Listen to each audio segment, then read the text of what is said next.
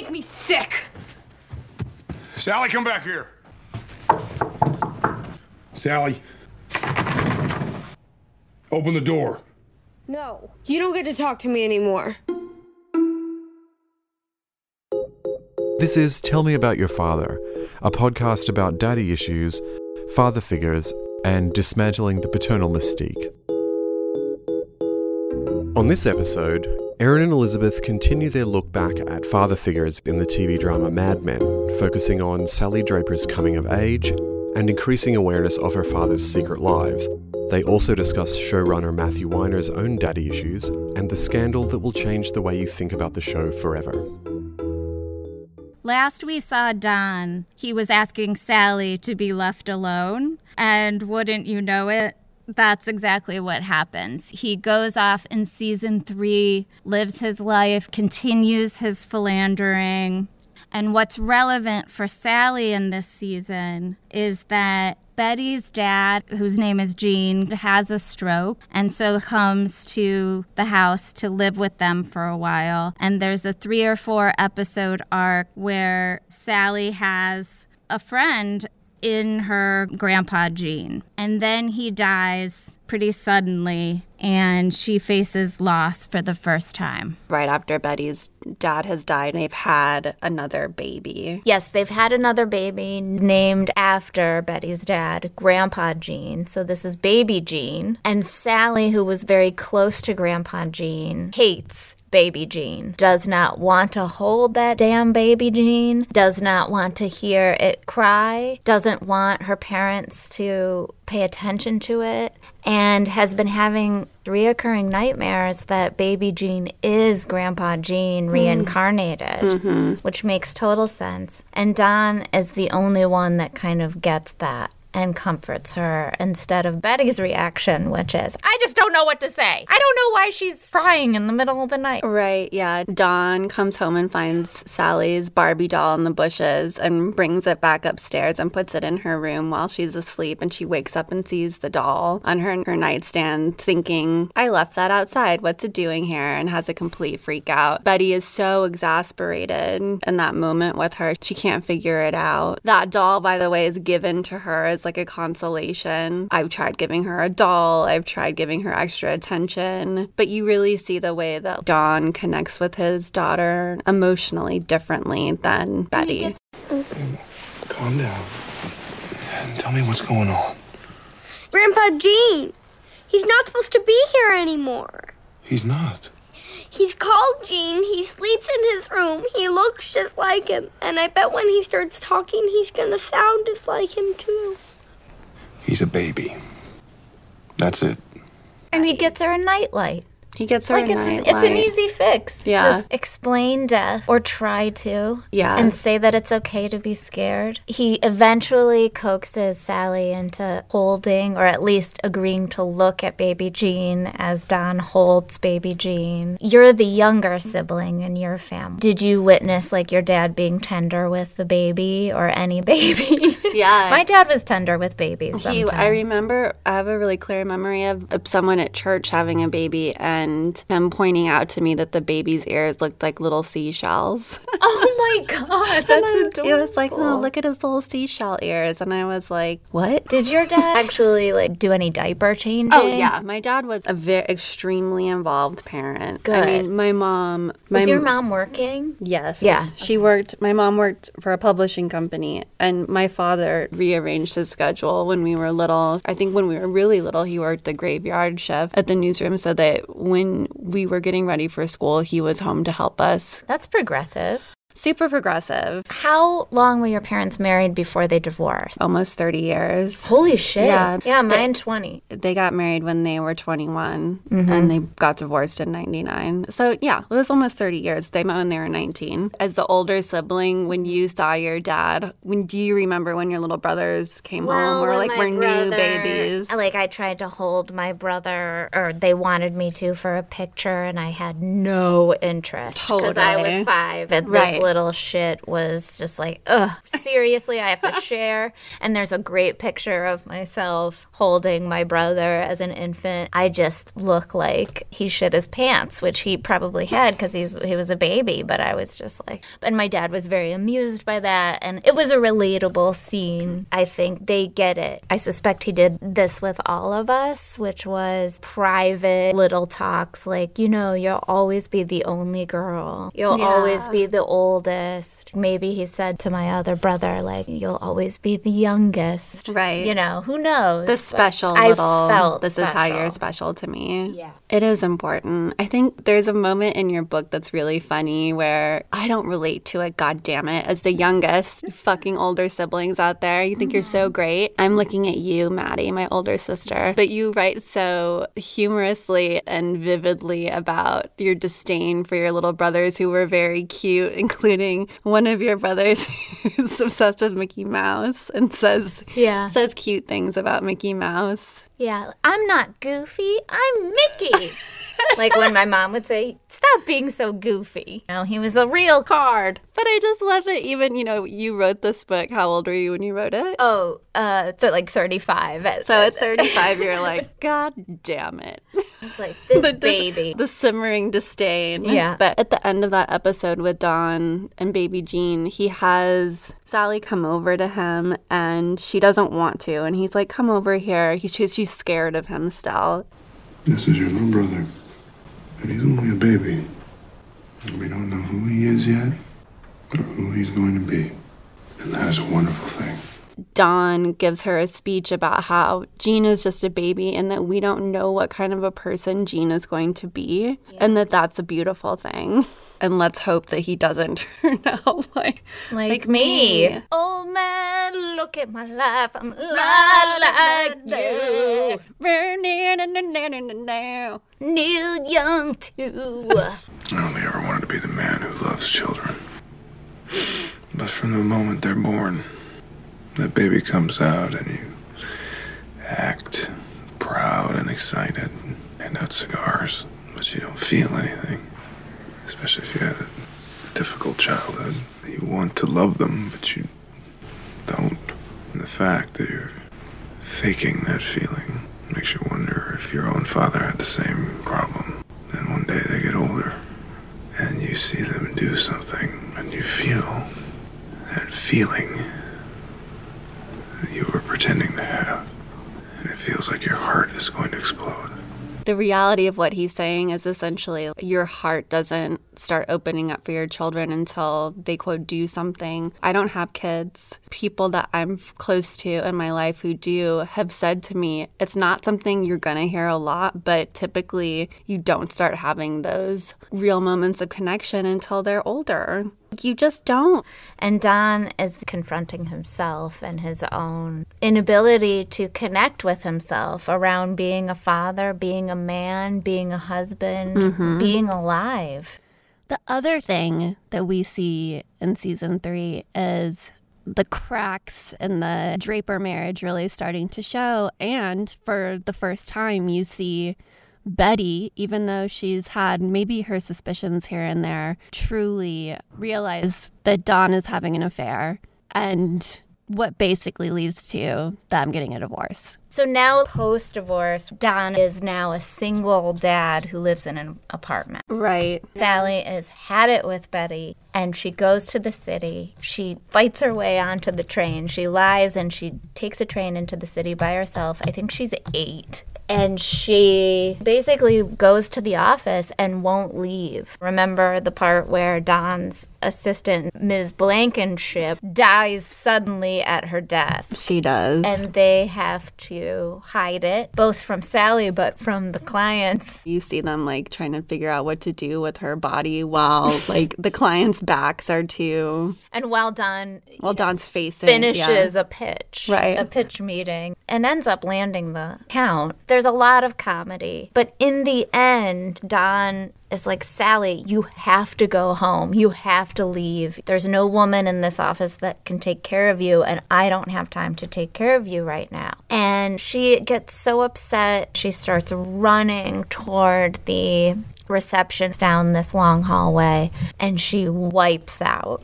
She just falls on her face and her knees. And Megan, one of the secretaries, soon to be her stepmother in the next season, she doesn't know it yet. Don's next wife is one of his secretaries because he needs somebody to be a nanny, basically. Not that he doesn't think he loves Megan with her go-go boots and her buck teeth. Soo. Her go-go boots and her buck teeth. It's overbite. Is she from Montreal? French Canadian. When we saw this show 10 years ago, didn't like Megan and found her to be meh. But in the rewatch, I found Megan to be enormously sensitive and trying to be a good stepmother. Sensitive to the wounds of her stepchildren and what they're going through. Not that much time has gone by, but I have a totally different view of Megan watching it now. I wonder how old Megan was. She was probably in her,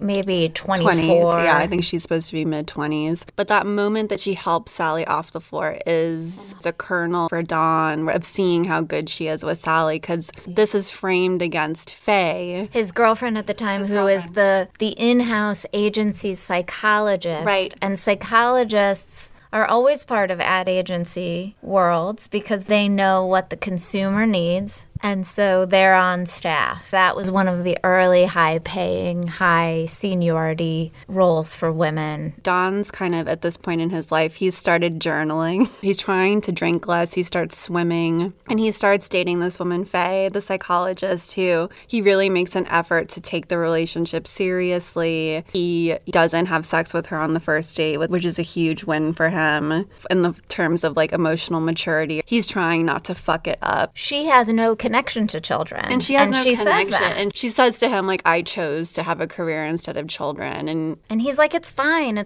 but it's not fine. Not fine. Because within just a few episodes, and by the next season opener, he is married to... Right. Faye has been dismissed and Megan has been... Promoted.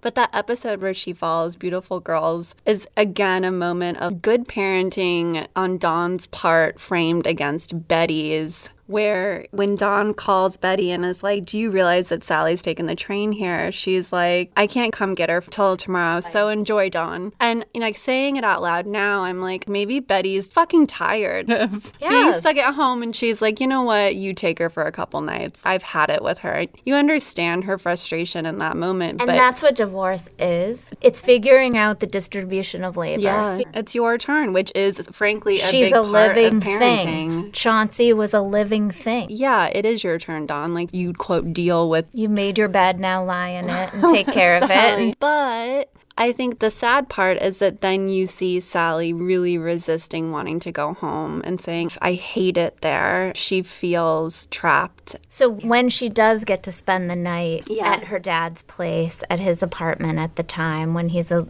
swinging bachelor. Right. Swinging Dick Whitman. Secretly, he's drinking a lot, more even than one thought possible. And he's trying right now to be a better guy. But Sally intuits his drinking and how important alcohol is in his happiness. Mm-hmm. So there's an amazing scene where he wakes up and she has made him French toast. And instead of Mrs. Butterworth's, it turns out to be rum.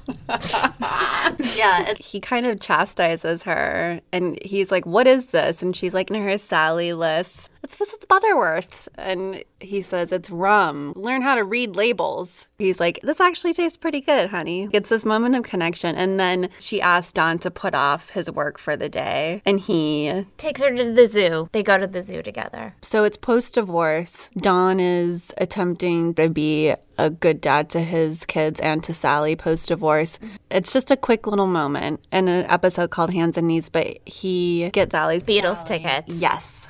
Any dad who gets his kid concert tickets, Beatles, anything, is a thoughtful dad. And her reaction is spot on. She actually has Beatlemania and starts screaming. And even Betty is impressed. And he was always such a thoughtful gift giver. One of the things that struck me is that Sally's wardrobe throughout the series is extremely consistent. At some point, somebody, and I think we assume that it's Dawn, gives her a Tiffany necklace with her initials. It's a classic, the monogram SBD. Sally Beth Draper, which she caresses as Dawn is on the other side of that door in a scene that we'll talk about soon when he betrays her with his humanity. Yeah, that's such a good point about that necklace. You see it, the episode before the Beatles episode is when she makes him French toast with rum. That's before the Beatles tickets? It's one episode before. In that episode, he puts her to bed and she has her little necklace on and he's wearing one of his T-shirts as a nightgown, which everyone remembers. We've all been there. The T-shirt nightgown. I still have my dad's T-shirts. I have them. I can't go there quite yet. They're still in a box. There's also the act of wearing a T-shirt to bed, which I do all the time as pajamas, but you wear your dad's shirts growing up as a little girl and they're huge on you. But then when you become older and you sleep over at men's houses, they're like, do you want a T-shirt? And then you're also in their T-shirt and it's this weird moment of I feel like a little kid. Yeah. And because you're swimming in their T-shirts cover your entire buttocks. Going off of what you just mentioned about her necklace and how they dress Sally and they do such a good job of using clothes with Sally, there's the episode at the Codfish Ball, which we famously remember as the episode where she walks in on Roger getting a blowjob. However, there's a lot in this episode about how she dresses and Dawn's sort of reaction to her. Dawn is being honored by the American Cancer Society for an ad campaign that he has orchestrated. So it's one of those like, we're all going to the ball at the Hilton, and Sally gets to go as his date. She's Roger's date. Oh, sorry, she's Roger's date? So Megan's parents come to town, and her father, who's a Marxist scholar, and her as one is, and her French mother, who's annoyed by her father. He's a struggling academic who can't get anything published and is at the end of his career and also having an affair with a grad student. And they're fighting a lot. They decide that they're all going to go to this ball and they take Sally with them as like a treat for her to just go. Yeah, and Megan takes her shopping and it's the mid-60s and she buys her these incredible go-go boots. And Sally has her sparkly silver dress on and her go-go boots, and her dad sees her for the first time and he says, Take off the makeup and the boots. What? No. Or you can stay home. Fine. Take those off, referring to her lip gloss and her go-go boots. I think we've both been there. He's wanting to preserve her childhood a little bit longer. She's probably like 11-ish. It's still super part of our culture, which is like how a dad is to his daughter and protecting their girlhood. It shows later that she does wear those go-go boots again to the planetarium. Nice. So she plays the role of an 11-year-old girl. And she is the quote-unquote date of Roger that night, who she accidentally walks in on receiving a blowjob from her step-grandmother, basically. And she sees how vile and horrible men are and how adults lie. But she also learns to hang and cover. At one point, Roger is sitting next to her and he treats her like the adult that she deserves to be treated as. And she's like, go get him, tiger. Something clicks for her and then she's never the same again. It's like, despite the fact that, Dad, I took the go-go boots off, I rub the stain of seeing your colleague being blown by your mother-in-law. Your colleague, who's kind of I'm like scandalized. an uncle figure to me, who I've known all my life. I'm walking in on him. It's traumatizing, and she comes back to the table. Everyone has those memories of the first time they walk in on someone having sex or hearing someone having sex or seeing porn or seeing their dad naked. Seeing something that sexualized an authority figure or their parents. Been there. which leads into truly the most important, I think, turning point for the characters when Sally in season 6 or 7 walks in on her father having an affair with a neighbor woman. And she has also gone through an experience where she is babysitting at Don and Megan's fancy Park Avenue apartment for her 2 younger brothers. There's no adult present. And she says she's 14 when she calls 911. But she's really not 14. She's like 12 or 13. She's babysitting, and an elderly woman comes to the house to rob it, impersonating Don's grandmother. As a viewer, you're like, well, I could see the reality of a Black elderly or middle-aged woman being like, looking through the mail. I raised your daddy, and that's an easy thing to understand or believe at that time because so many people were raised by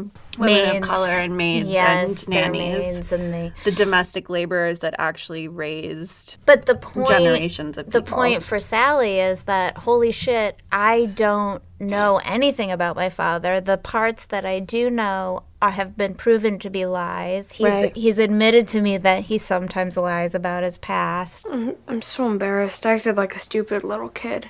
No, you didn't. And I'm sure she's fooled plenty of adults, too. She said she knew you. I asked her everything I know, and she had an answer for everything.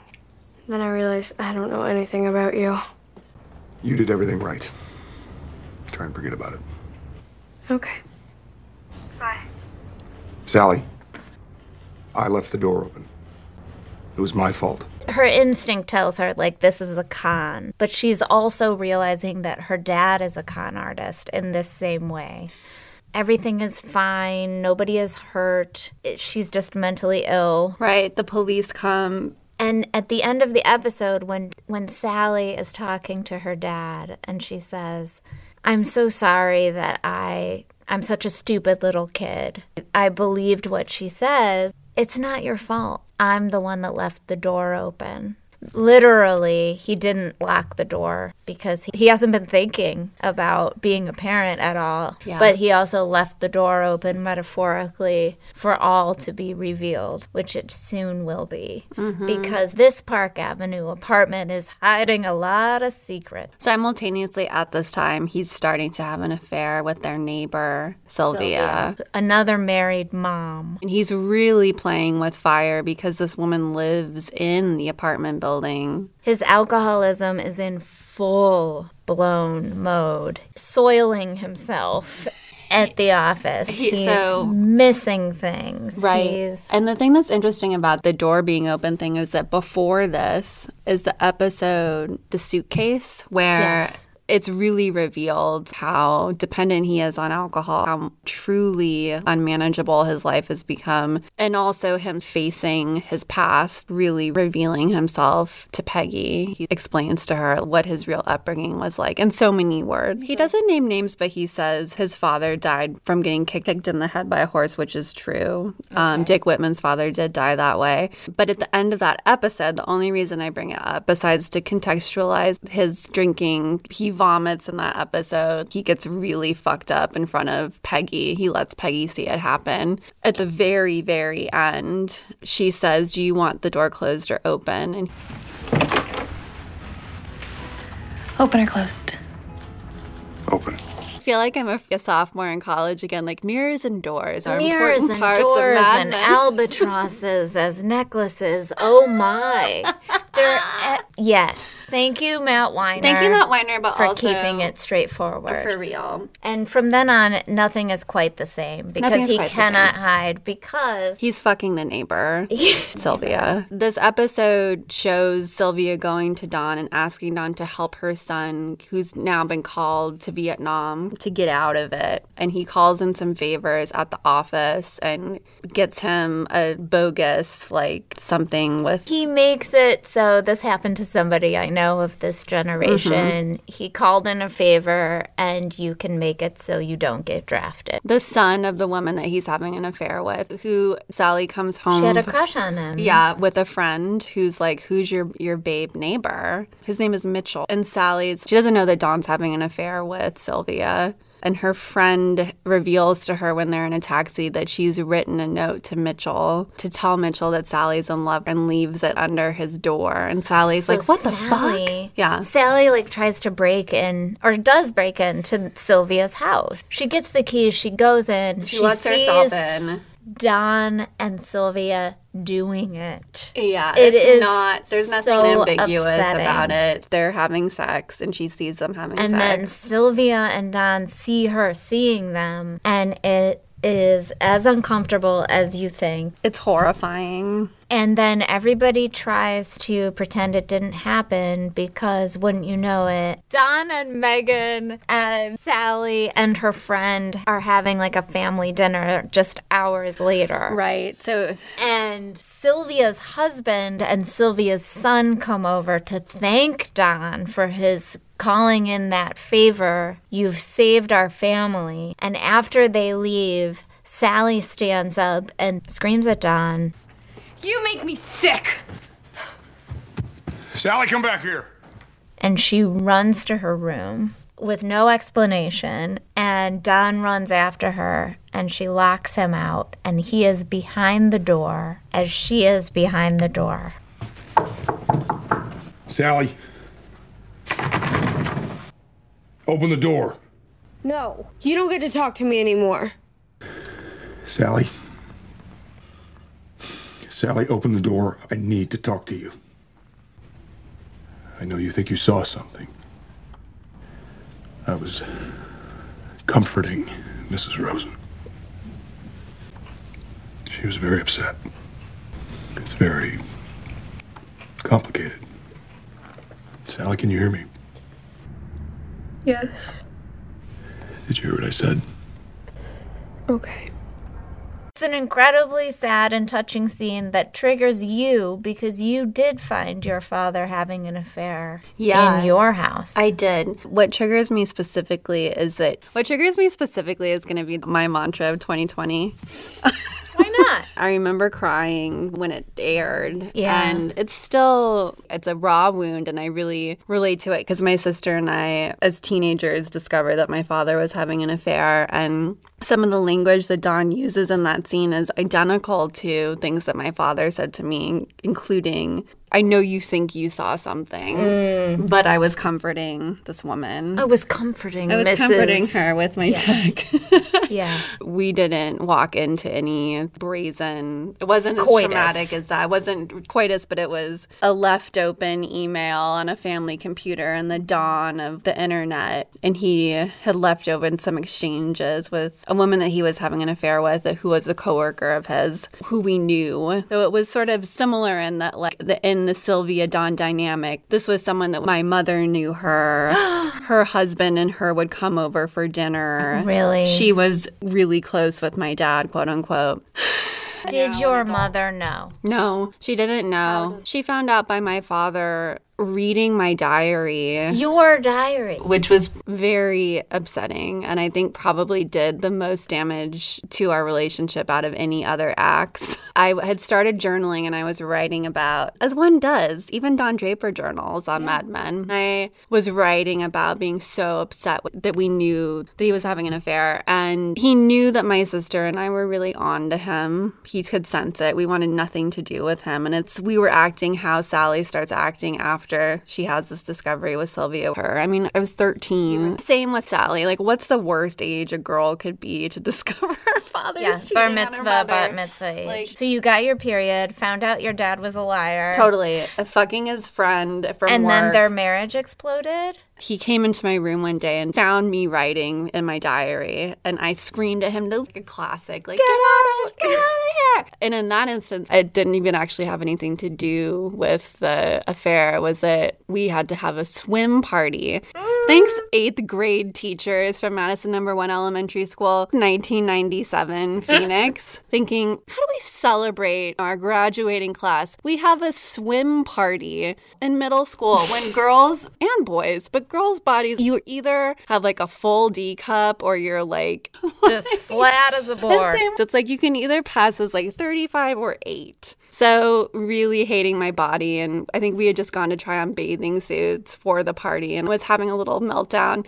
But it was this weird moment where he walked into my room and I screamed at him to leave, and he saw me writing in the diary, and I made a mental note to maybe change up my hiding spots for it. Didn't you bury your journal in the yard? Yes. What do you do when you're 14 and your whole world is dictated by music videos and soap opera scenes? You go outside in your backyard and you bury that diary. I mean, how metaphorical. Like, then as an adult, I learned how to bury my feelings. He walked into my room and he saw the diary, and then I kind of forgot about it. And then the next day, my sister and I were out. My sister had her license. Both my parents were very generous about letting us drive their cars. We had gone to a record store, and the deal was that, yes, we could borrow his car, but that we needed to check in. And we called, and he said, I need you to come home right now, and I need you to tell your sister that I love her a lot. He told my sister that, and my sister dictated this back to me, and I said to her, he read my diary. I just knew. We just both knew what we were walking into, and he knew. I mean, in a way, it's still this weird. Then we went home. He had it out. It was very a guest who's on this season, Jake Jackson. His mother has his porn sitting out to confront him in this very dramatic way. We came home, and my father had my diary sitting out. We had this sort of family meeting, with my mother, which family meetings were things that happen on TV shows. If we discussed something as a family, it happened naturally at the dinner table or whatever, but it was this very sort of like, we're having a meeting moment. And he was very similar to Dawn and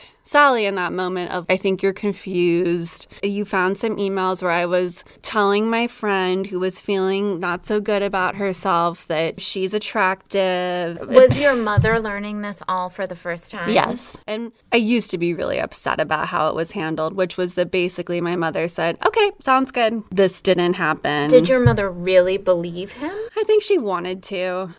You know, it's difficult. If my mother was here right now, she would say, I just couldn't face what was happening.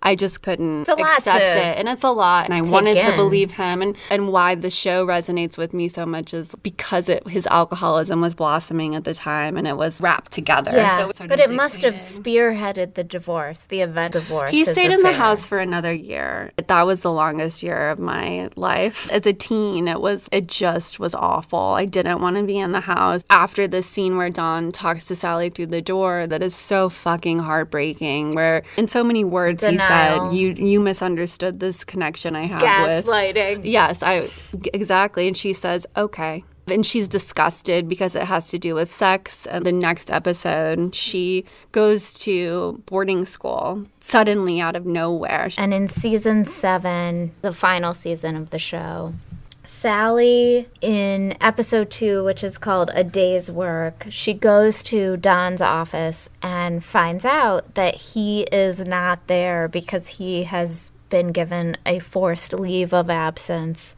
for, quote unquote, shitting the bed during the Hershey meeting. No, you shit the bed in there. I don't care. Is any of that true?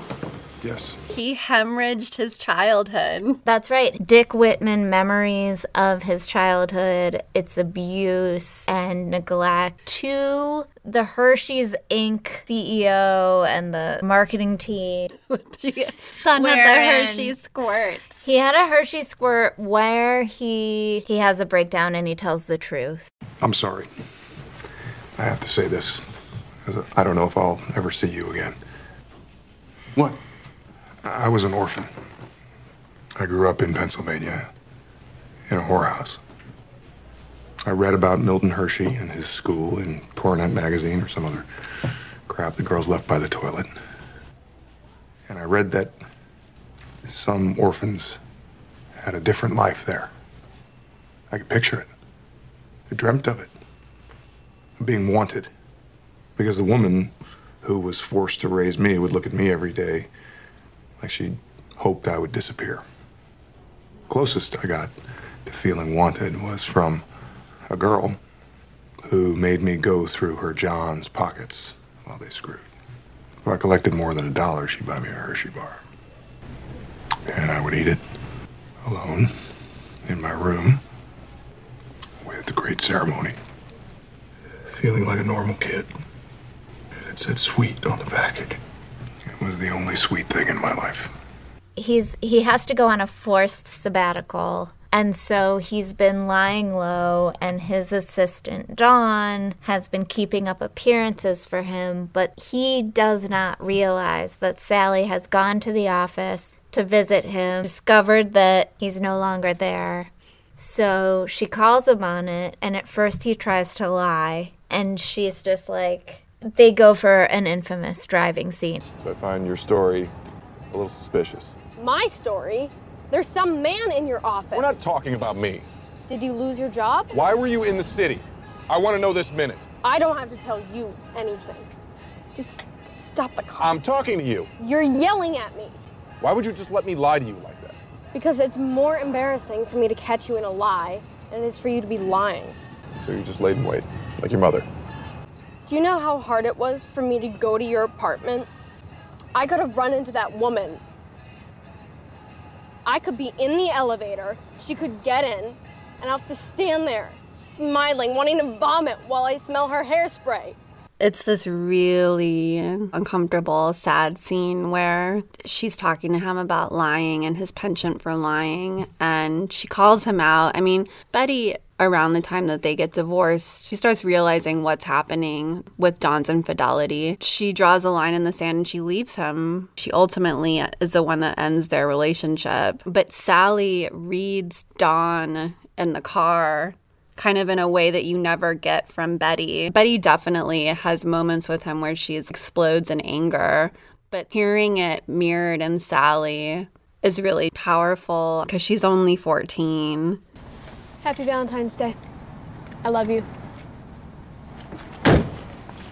It's this moment that I think you know as the viewer that Sally's really grown up. Sally fucking gets it, and she sees how her dad is limited and fucked up. And the episode ends with her saying, after all of this confrontation, Happy Valentine's Day. I love you. We can't show video clearly, but the look on his face is so wounded and accepted at the same time. He's stricken. I think he's been wanting to hear I love you from her. Or anyone. He's at sea. I think they both realize that she's in charge of the relationship, at least at that moment. And he's forgotten that it's Valentine's Day at all. And also her screaming at him in the car about smelling her hairspray and wanting to vomit, repulsed by him. But the episode before this, Sally starts acting out, and Dawn is called in the middle of the night to go pick her up because she's suspended.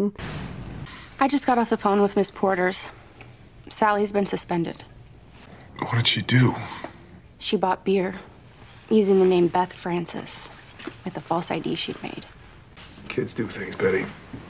At least they didn't kick her out. Henry's already in Albany. I'm supposed to join him tomorrow. I know you're picking the boys up Thanksgiving Day, but could you go get her tomorrow? I don't want to have this conversation with my mother-in-law. I can't, Betty. I have a big meeting. She was drunk. And she got other girls drunk. I've done everything I can think to do, everything my own mother did. The good is not beating the bad. She obviously needs more than I can give her. Bertie, this isn't your fault. She's from a broken home. I think it's a really poignant moment because it's also like she's saying out loud what he's scared of too, which is our children will inherit the bad. I'm the bad, Betty's the good, which of course is questionable on the entire series because no one is the good and the bad. And that's the whole point of the show is that people are complicated. I think he kind of listens to her in that moment, worried that she might be right. And he goes and he gets Sally, and then it ends with this episode where he confesses to these ad executives, and the entire room is just reeling with what the fuck did you... One, this is the first time Roger and co are hearing this information. Two, that he's revealing it in front of these extremely important clients. It ends with him taking his kids back to his childhood home and saying, this is where I grew up, and it's kind of a ghetto in rural Pennsylvania. This is a bad neighborhood. Come on.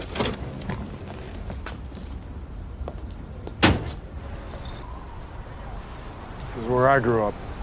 It's a dilapidated Victorian house that's in a quote, as Bobby says, bad neighborhood. It's clearly a poor neighborhood, and Bobby and Jean are kind of just like, what? Question mark. Sally and Don exchange a knowing look of acceptance that this is the new truth and this is the new reality. We don't see a ton of Sally and Don together until the very last episode, which we should talk about, of the entire series. The major scene in that episode is when Sally calls Don from boarding school. He's on a walkabout where he's driving cross country while he's on sabbatical to go to a self-improvement Goop Lab-esque workshop. Where It's suggested that it's the Esalen Baths outside of Monterey, California. So like super hippy-dippy. It's 1969. There's a reference Meditation. to Charles Manson being in the area. There's yoga. There's group therapy. Sally calls him with some bad news, and he has to listen to her. He's not in control of this conversation. He is the child. She is the grown-up. She says, I have news. Mom is dying. Your ex-wife, Betty, the mother of your 3 children, has 6 months to live. It's on Sally to tell her father, you are not going to have custody of us. It's going to be Betty's brother. And Don is stricken and calls his ex-wife, I'm their father. I need to have custody of them. And Betty says, but I want to keep things consistent while I'm gone, and you not being here is part of that. Francis residence? I have a person-to-person call for Betty Francis from Donald Draper. This is she, I'll accept. Hello, Don? Don't you want the boys? You know I talked to Sally, don't you? Yes, of course.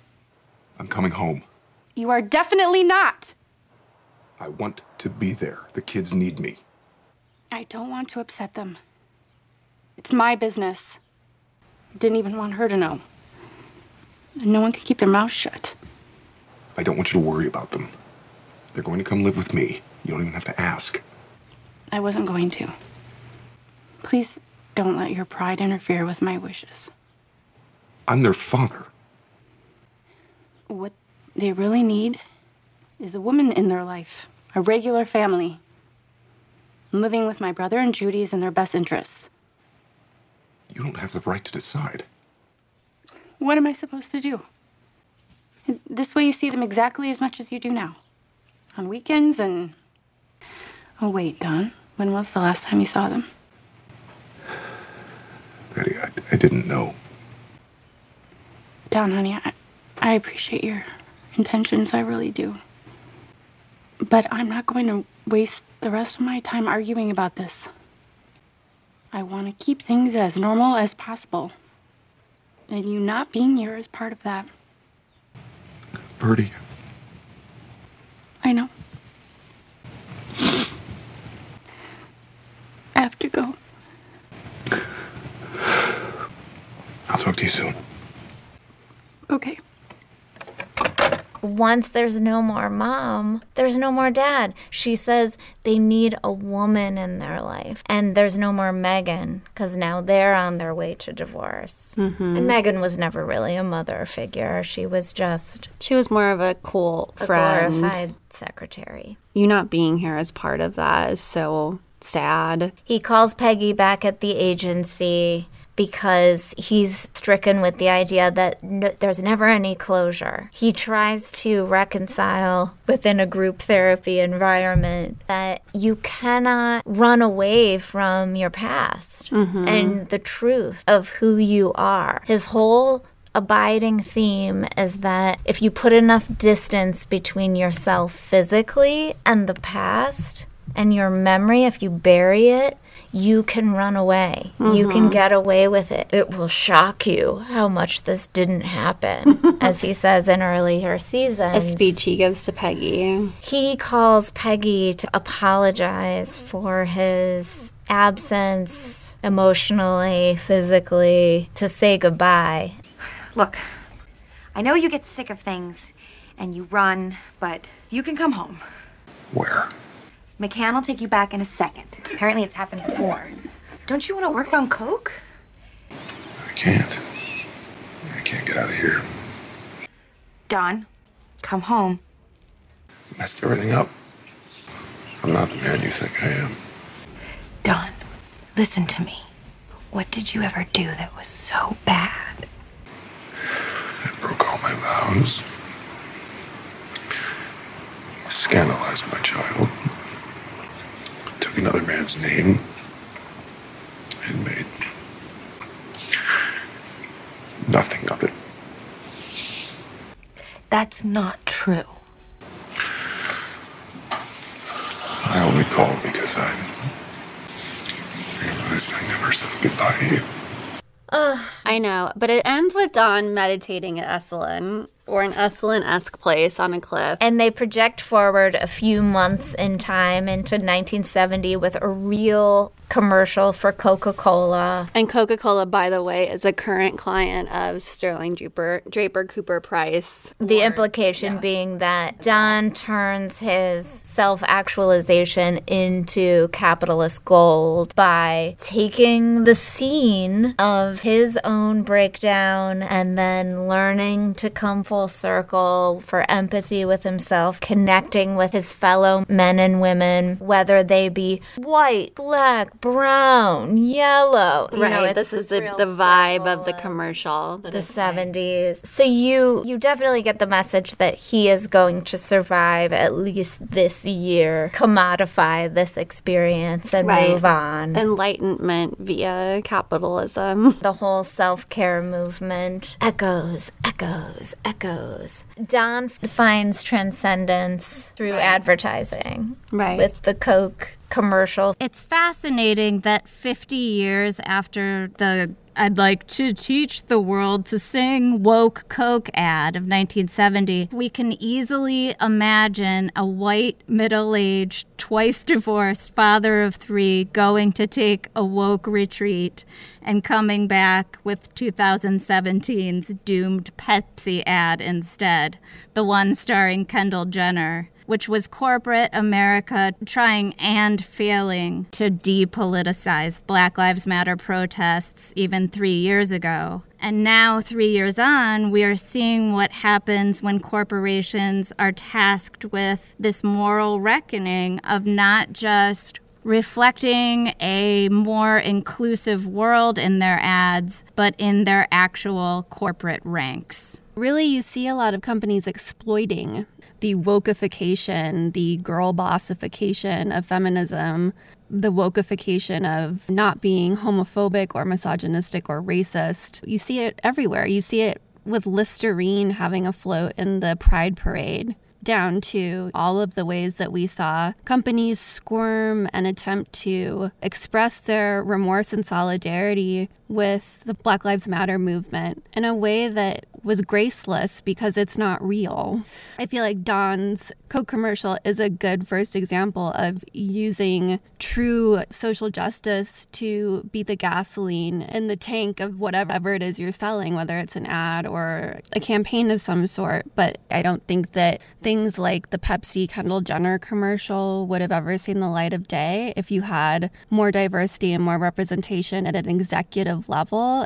But the bottom line is there's still a bottom line. They're still having to make money off of products, and using social justice to fuel that is just always going to ring hollow. And I think it's going to be really interesting to see how we move forward culturally as consumers after 2020. It's also important to talk about creator, showrunner, writer Matthew Weiner. In 2017, Matt Weiner is incredibly accused of sexual harassment in the Mad Men writer's room by Kater Gordon, who was a young protege, and she starts out as a writer's assistant in the room and then works her way up to writing the episode that ends up winning an Emmy for Best Screenplay. Only one of us is allowed to speak, so I'm going to speak for both of us. And I'm going to hold it.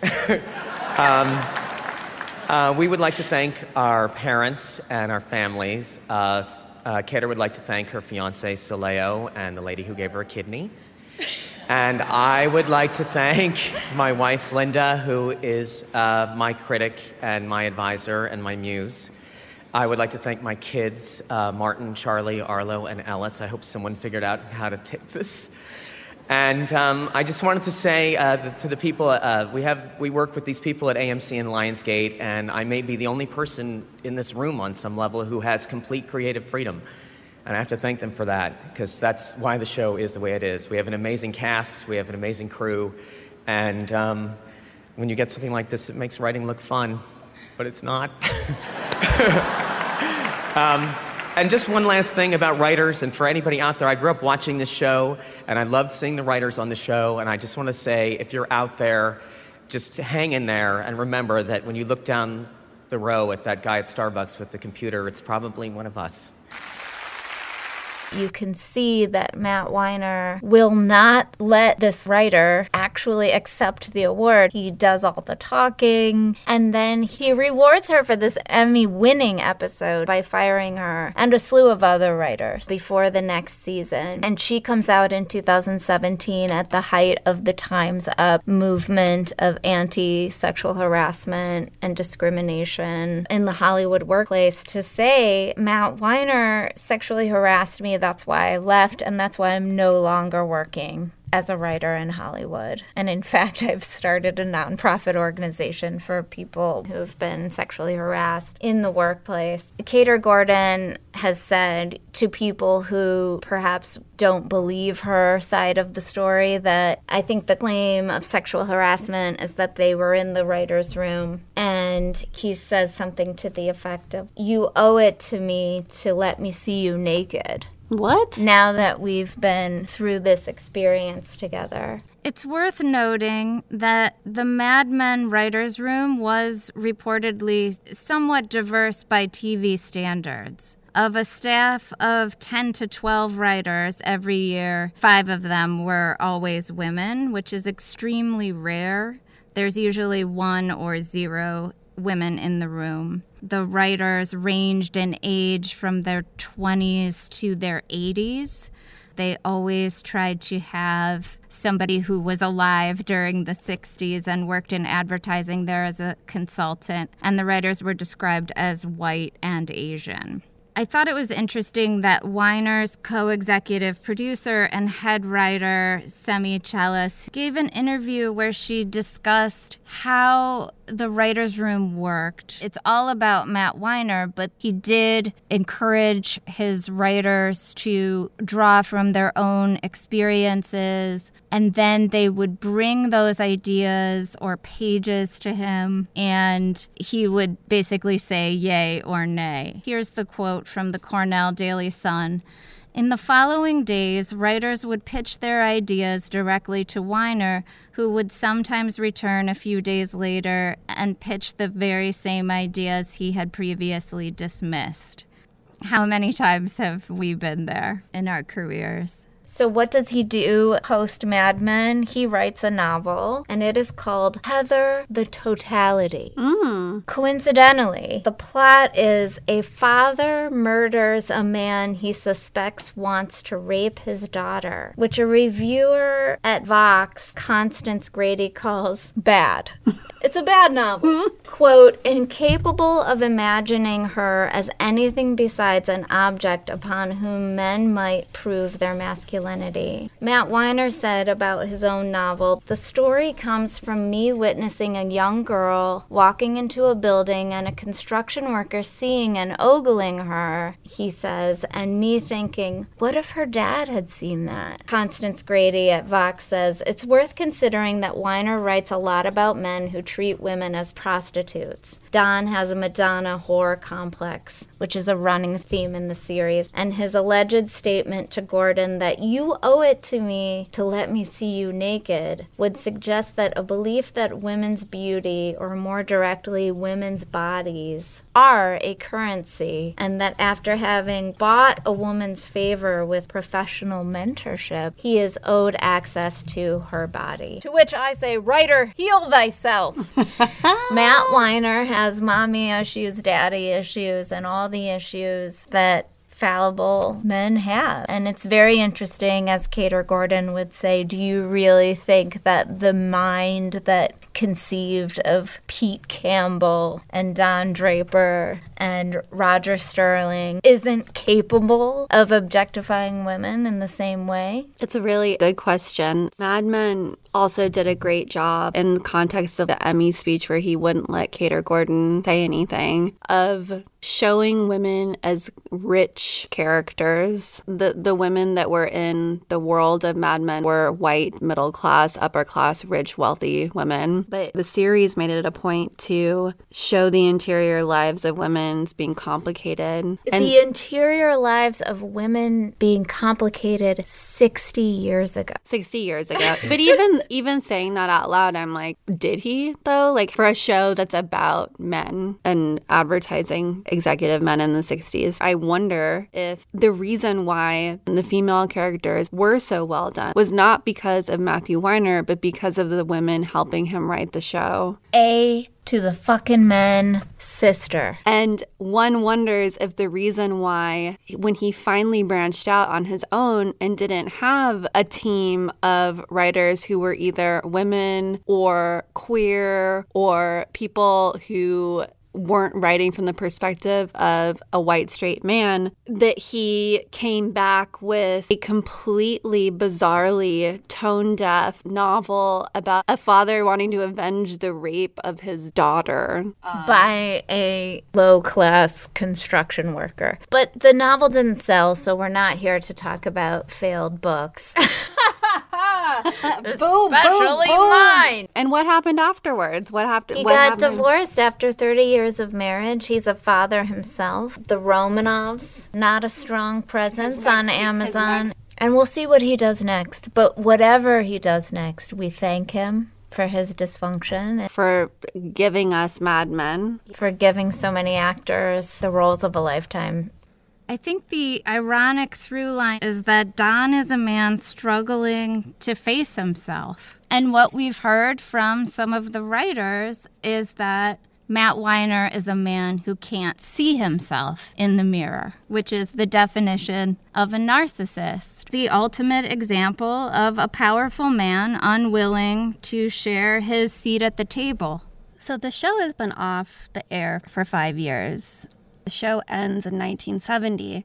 That means 50 years have gone by since the world of Mad Men ended. And yet we see such little progress in how we live as a society now. I mean, we're still seeing brands fumbling with how to handle Black Lives Matter, with how to handle COVID. It's been fascinatingly terrible corporate structures and how totally fucked up they are, how whitewashed they are, or just white-led they are, and how misogynistic they continue to be. And we're seeing that really unfold with companies being called out for still having a huge glass ceiling over women and being really not that diverse. Hollywood is notably sexist and racist as well. But what we're going to need to do to actually have any sort of true reckoning in corporate America, really what the work of allyship is in fighting this bullshit, is using your power to amplify the voices of people who aren't heard otherwise. So it's going to require a lot of people in power to open the fucking door and then shut up and get out of the way so that other people who haven't gotten to tell their stories, who haven't gotten to share their experiences in the world that are so real, it will shock you how much they did happen, can tell them.